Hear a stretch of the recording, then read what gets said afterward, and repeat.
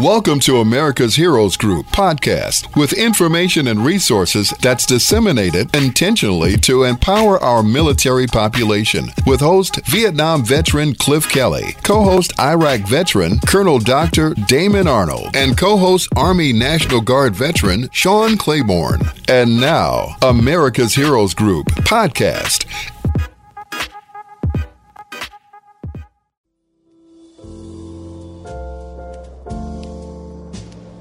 Back to America's Heroes Group, our roundtable and partner, the Veterans Legislative Voice. Today is Saturday, December 3rd, 2022. December is AIDS Awareness and National Human Rights Month. Our host is Cliff Kelly. I'm Sean Claiborne, the co-host. Our executive producer is Glenda Smith. And our digital media producer is Ivan Ortega of Scouts Honor Productions. And we have another familiar voice in the line, Miss Stephanie Kalota. She's a U.S. Army Reserve Sergeant First Class, the veteran and founder and creator of the Veterans Legislative Voice. And we're going to talk about an article that came up in the Chicago Crusader in a section called Voices, and it was called, Why is this Georgia Senate Runoff Election Still Matters? To achieve restitution for Black World War II veterans. It's in the Saturday, November 26th edition of the Chicago Crusader. What do you have to say about that, Stephanie? You wrote this article. You have a lot of things that I think is important and things that people, it's kind of a touchy and hot button. What's going on? Well, one of the reasons why this bill is so important for Black World War II veterans is because the person that has introduced this bill and has been championing for it is currently going on in a runoff election for Georgia, Senator Raphael Warnock. And he has been working on this bill to try to get this passed to get restitution for all of these Black World War II veterans and their families. So this is something that has been talked about a lot, not just in the veteran community, but also and through American history. The idea of restitution and the idea of people not realizing that a lot of the benefits and programs that the United States have implemented have excluded African Americans. And that's throughout history. Yes. And the GI Bill and a lot of the benefits and education benefits and the housing benefits for veterans has also been exclusionary, which is not good. And we have there's actually a term for it. Benefits obstruction is what we call it in the real world.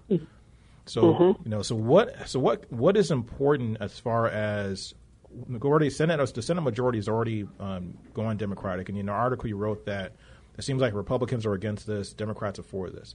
Democrats have the majority in the Senate. However, the Republicans have the majority in the House. How does this play out as far as the likelihood of something being done? Well, for while the Democrats have the majority in the Senate, although by a hair, for majority of congressional bills like this one, it requires 60 votes instead of 51.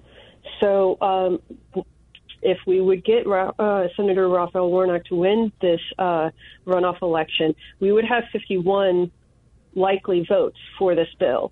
It is true, Democrats are more likely to be in favor in this. I haven't seen very many Republicans sign on as co-sponsors or thrown any really emphasis that way. So it's kind of a hot issue there. So Senator Warnock has already started a lot of work to try to get all of the negotiations and things approved so everybody's happy to vote for this bill. It basically would have to start over if he is not elected in this runoff election and has to go practically start over again and who else that are still in the Senate. So it would be a big setback for Black World War II veterans and their families. So what's actually in the bill? What does the bill actually say? So the bill would actually say for current Montgomery GI Bill benefits and for the home loans, that would actually add an eligibility for Black World War II veterans and their descendants. So that's a big new one now because we have so few Black World War II veterans or even World War II veterans in general. I think we're at 100,000 now when there were millions of them. And so it's kind of scary. So they're counting kids, grandkids, and they are also looking into any other direct descendants. included on that. So that would actually help out many Black families across the nation, because there is a difference in, how there's a pay difference. There is really a wealth difference between any of the other demographics. And it would actually help out this economy to then have more people in school, have more educated workforce. It would actually cause a lot of really good things to help with the pending recession that we are supposed to be having, although that is highly contested. But it would actually help boost this economy. And I think that's really important you mentioned, because it's not just something that's helping out. When you do things that are unfair and things that are discriminatory and at a government level in your society and your culture, we're talking about the American society, we're talking about the American culture, we're talking about the American history. It actually hurts America overall. Yes. So yes, it does. Make up a good point with that. Yes, because from World War II, when the veterans came back, they still couldn't afford very much because they had issues trying to get jobs. Jim Crow was in its height. There was a lot of things that were going on that was also discriminatory because they were Black. And so it's one of those things that it would have given a lot of step up in that way. So then there would be more wealth for the descendants down the road, and their descendants would be in a much better place. These guys serve the country. They risk their lives, and then they don't get these benefits. And it also hurts all of their descendants down the road. And then so it's this horrible cycle of trying to think of a bad word for it, or, good word for the situation. But it's a horrible cycle that they go through because they can't afford certain things. They were also veterans, so then they were also more likely to be denied their VA disability in general, with the combat fatigue and all of this that is systemicness that keeps passing on generation by generation. This will help many people out with this. And the thing I think people also have to realize as well is that when you look at American history, which we oftentimes like to sweep under the carpet, there's a tendency for groups of and certain interests in the country to try to sanitize and also sweep under the carpet some of the inequities of the country. But the thing is, in order to heal and to become a stronger nation, you got to own up to. That's what we taught in the military. Own up to and take responsibility for the things that you do, good and bad. You can't get better unless you admit that you screwed up. Then you got it wrong. And we all make mistakes. We all do dumb things. And at the local level, individually, at society levels, we do dumb things all the time. When we rolled out all these different types of programs, the GI Bill, the Homestead Act, you look at, the fact that after Reconstruction, you had a lot of African Americans getting into politics and building thriving, vibrant, strong, economically strong communities, not just in St. Louis, not just in Missouri, which was in the in pop culture, with the movies and documentaries came out about that, but all over the country. Here in Chicago, Bronzeville is a perfect example of that. Same thing happened here in Chicago. Same thing happened across the country. Race riots, people burning down towns because they weren't willing to relinquish or share the power to someone who they thought was different or what they used to subjugate. So the person who used to subjugate now is has a seat at the table, making decisions that for their own future and their own destiny, and also for the country as a whole. And there was reprisal for that. There were repercussions for that. There were people that without any protection, African American communities that were vibrant, wealthy, and powerful were burned to the ground. Thousands of people were killed. Children and women were murdered with gun violence, burned in their own homes. This is real history, okay?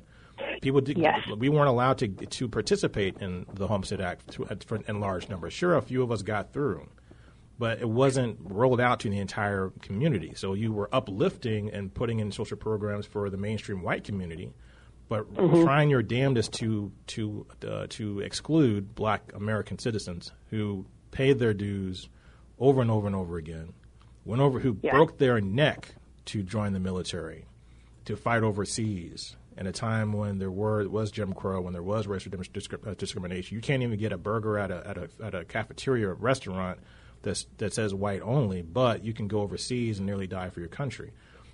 not even given a full respect to be a regular soldier, have to serve in segregated regiments, segregated units, and things like that. And then all of a sudden, you see the POWs, some of the Nazis and the Germans that you're fighting against, getting treated better than you. Yep. Yeah, generational trauma, that was the word I was looking for. Sorry. It's a vicious cycle of generational trauma that happens that just keeps going and keeps flowing. This is a way to try to correct that. And another thing that could actually help, many of us veterans laughed at the confusion that the Army Secretary, she was confused on why we had such an issue with recruiting and retention. Of course, us veterans would kind of giggle at that because, you know what, really? Because we've been telling you. Right. And this could actually cause one of those things to unintentionally help with recruiting and retention. Because if they are finally treating these veterans and their families right, there is more likely that these people and these families will then sign up. Mm-hmm. It is a high tide low. It's a very low amount of people now that are signing up that came from military families. That has dropped dramatically in the past couple of decades. And this could be something that could reverse that unintentionally for, actually good purposes. And also, hey, it would educate them before they even go in the military. They can be officers. We need more black officers in the military. We need black commanders there because Mormon minorities in those high positions could actually help and benefit everybody for the all. I think that's what Will said, I think. And also, this bill, from what I understand, if it's passed, will allow the descendants of World War II veterans, black World War II veterans, to go to college or buy a house under the home loan program, and then also to go to school under the GI Bill. Mm-hmm. So that is something that is due to that family. I mean, unfortunately, we can't go back in time and award all of those African American veterans who were denied their benefits. This flat out told no. Even though they were supposed to get it on paper, did everything they were supposed to do, but then denied the benefit, or dishonorably discharged intentionally after they've done their service so that they couldn't qualify for benefits. Yes, because black veterans or black service members from World War II had a higher amount of discharge. They were dishonorably discharged. 39% of all black service members between August and November 1946, 39% were dishonorably discharged versus white service members, that was at 21. Wow. Yeah. That's pretty scary when that stuff is going on. And it's still today, black service members are still getting harsher punishments. They are more likely to be pretrial confined. They are more likely to be dishonorably discharged. And then there was a lawsuit recently that had been filed because they are more likely to get denied their VA disability, even today. So if we could start with correcting our history, hopefully we can correct the present in the future. And what do you think the likelihood is? So if Warnock does win, what do you think the likelihood of this passing is? Well, it will have to. I'm hoping that it's a very good. I have a very optimistic feeling about this one. I know it probably will not pass by the end of this congressional session, which would be the end of this month. So if he is reelected, the bill can be reintroduced because all bills die at the end of this month. And trying not to sound like the Schoolhouse Rock right now for that song. Only a bill on Capitol Hill. Yes. It would be reintroduced. There's a lot of talks right now. They have not officially put out the actual budget or estimates that would be attached to these bills. It's fairly high, but there is talks about separating the two benefits, having one just for the home loans and then one for the Montgomery GI Bill. There is a likelihood that that one of them at least will pass if they are separated. But that is kind of scary because then the other one might not. Mm-hmm. And so those are the type of things that are being discussed and compromised, going through all of the committee and all of the different rigmarole processes that happens in the House and the Senate. So I'm very optimistic for the next 2 years, for the next congressional session. So why the pushback? What is the pushback? What's the arguments against it? I mean, we know that, not to be political, because I'm apolitical when it comes to politics, when it comes to like parties and stuff. I try so hard to be neutral, but it is difficult at times. But yes, it's cost. But the cost. Yeah, think about all the stuff we spend. See, when people say cost, that always to me is smokescreen for not something that's not really the case, because the fact is that most of these programs don't cost that much money compared to what you spend money on. Yes. So when you talk about cost, but you'll waste money on some of the dumbest things that we don't even use. But you invest a fraction of that into something that actually can have a profound impact and improve the economy and actually save you money in the long term. Yeah. Yeah, they spent. NASA spent millions of dollars trying to figure out how to use a pen in space. So, no gravity pen, while the Russians used a pencil. Right. So, my favorite comparison for it. So those type of things do happen. It's really frustrating. And the other frustrating part is that technically it's like these benefits should have already been paid out. Right, exactly. I mean, it's doing the right thing. It's owning up to what you did wrong. It's not like you're saying, even if you're against the idea of handouts, you're not giving a handout. You're actually paying up a bill that you owe. Yes. Because someone already did their part. And in a most egregious manner, in a most un-American, unpatriotic manner, in a most racist manner, you would deny someone puts their life in the line to, and not even that wasn't even a reason why they're going into this in the first place. They're doing it because they want to prove themselves as Americans. And as the byproduct of that, they're supposed to get benefits. Well, they were also drafted. Mm-hmm. Many of them were also drafted. They didn't really have a choice in the matter. And it's not like that they could suddenly have bone spurs.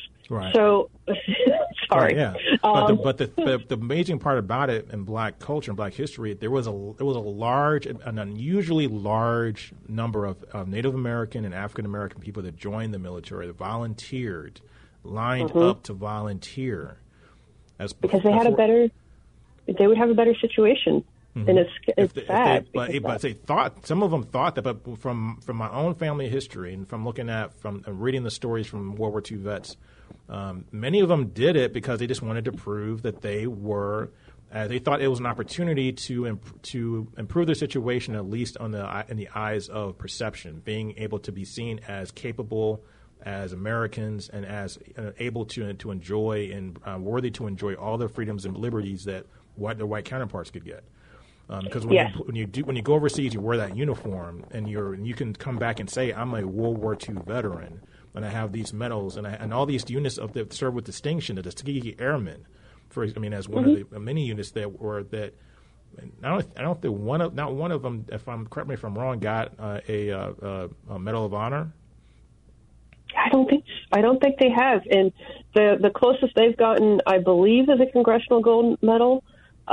For the unit, but I need to check that one out. It's frustrating that they approve so many awards and medals, but then they don't go back and right the wrongs. Mm-hmm. And that's the thing. So there's legions of stories of African Americans and the stuff that would make superheroes look weak. Yes. Like comic book superheroes look like jokers or whatever. I mean, they were doing some amazing things under the most unbelievable circumstances for what? Yeah. Yes, I completely agree, because all of that, it's frustrating. There was actually a Black veteran from, I believe it was from Operation Iraqi Freedom, and everything was approved, but then it sat in that current president administration, I think for like 10 months, and did not move. Wow. And it was so frustrating. And once it started catching the attention with the news and the media, it finally miraculously got approved, and they had the ceremony. It was also posthumously, so he had already passed. But it's one of those things that you could kind of see systemically happening anywhere with generations. And this bill would actually try to right the wrongs and hopefully right more wrongs in the process. I just see it as just paying a bill that you owe. I mean, it's something. It's not like, Yes. I mean, it's not even. I mean, you're never going to be able to correct the fact, the damage has been done, but you can ameliorate it to some extent. You can, but the more important thing is you owe these people. Yes. And so here's some numbers for you, because I know that this is really important for everybody to understand as well. So for the Black World War II veterans, when they were trying to get their VA home loans, they found that during 1947 in 13 Mississippi cities, only 2 of the 3,200 VA home loans for Black veterans were approved. Only 2. That's crazy. In the same year for New York and New Jersey, only 100 were approved out of 67,000 VA loans. So it wasn't just in the South.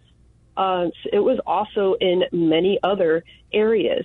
So it's really scary. Black World War II veterans, only about 6% earned a college degree, compared to their white counterparts that's 19%. So more than double.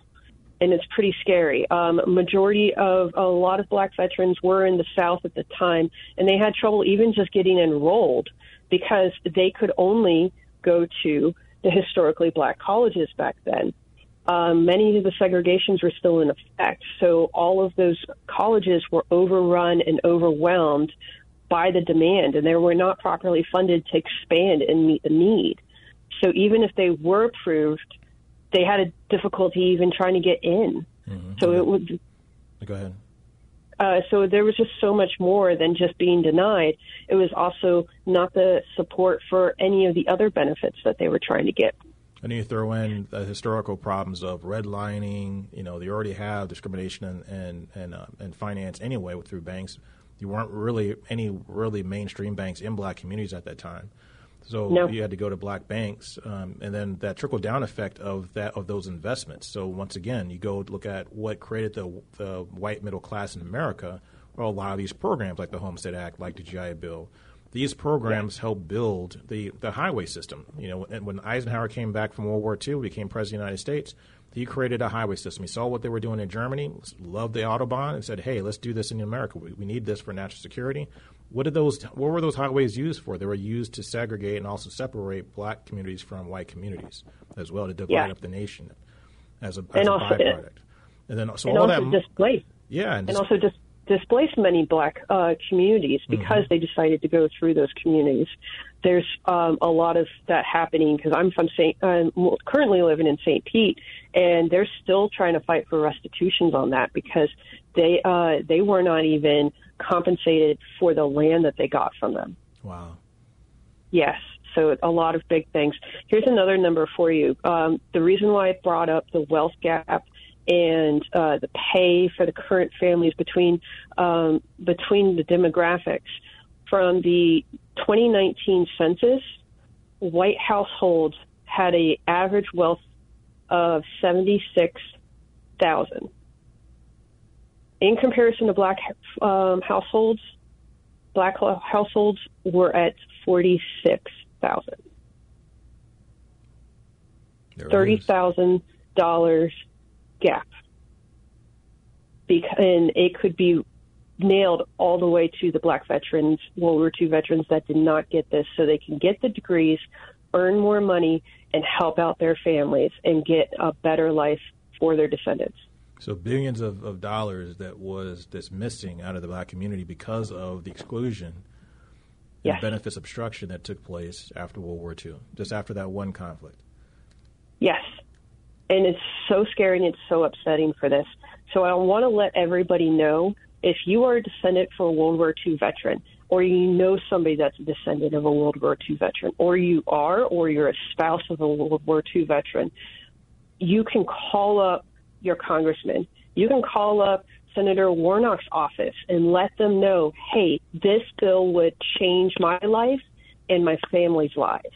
You write a letter, call them up any way you can, because they want personal stories. They want to hear from people that this would be affected with. They will read out personal stories in the middle of the Senate when it comes up for a vote. They could read your story to make the change to get more people to vote for it. This is my last question. We have about 2 minutes left, about a minute and a half left, roughly.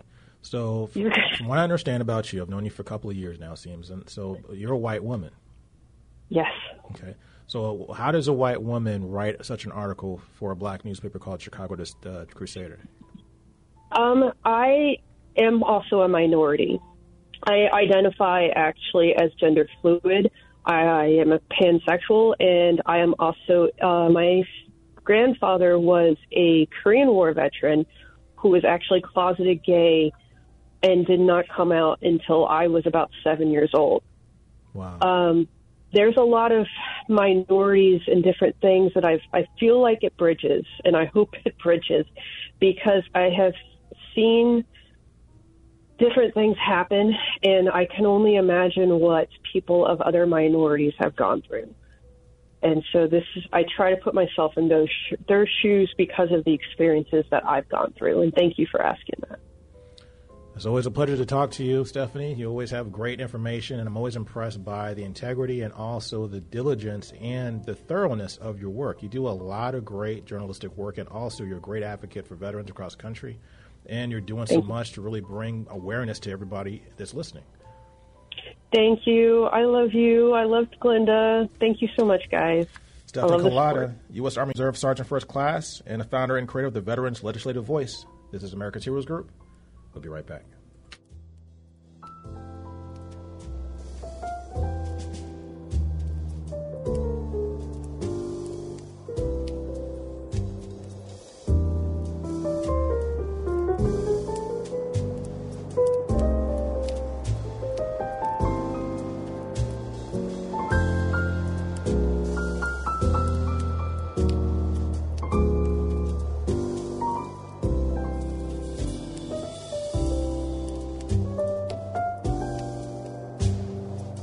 Thank you for listening to America's Heroes Group podcast. Don't forget to subscribe so you won't miss an episode. And for more details, visit americashg.org.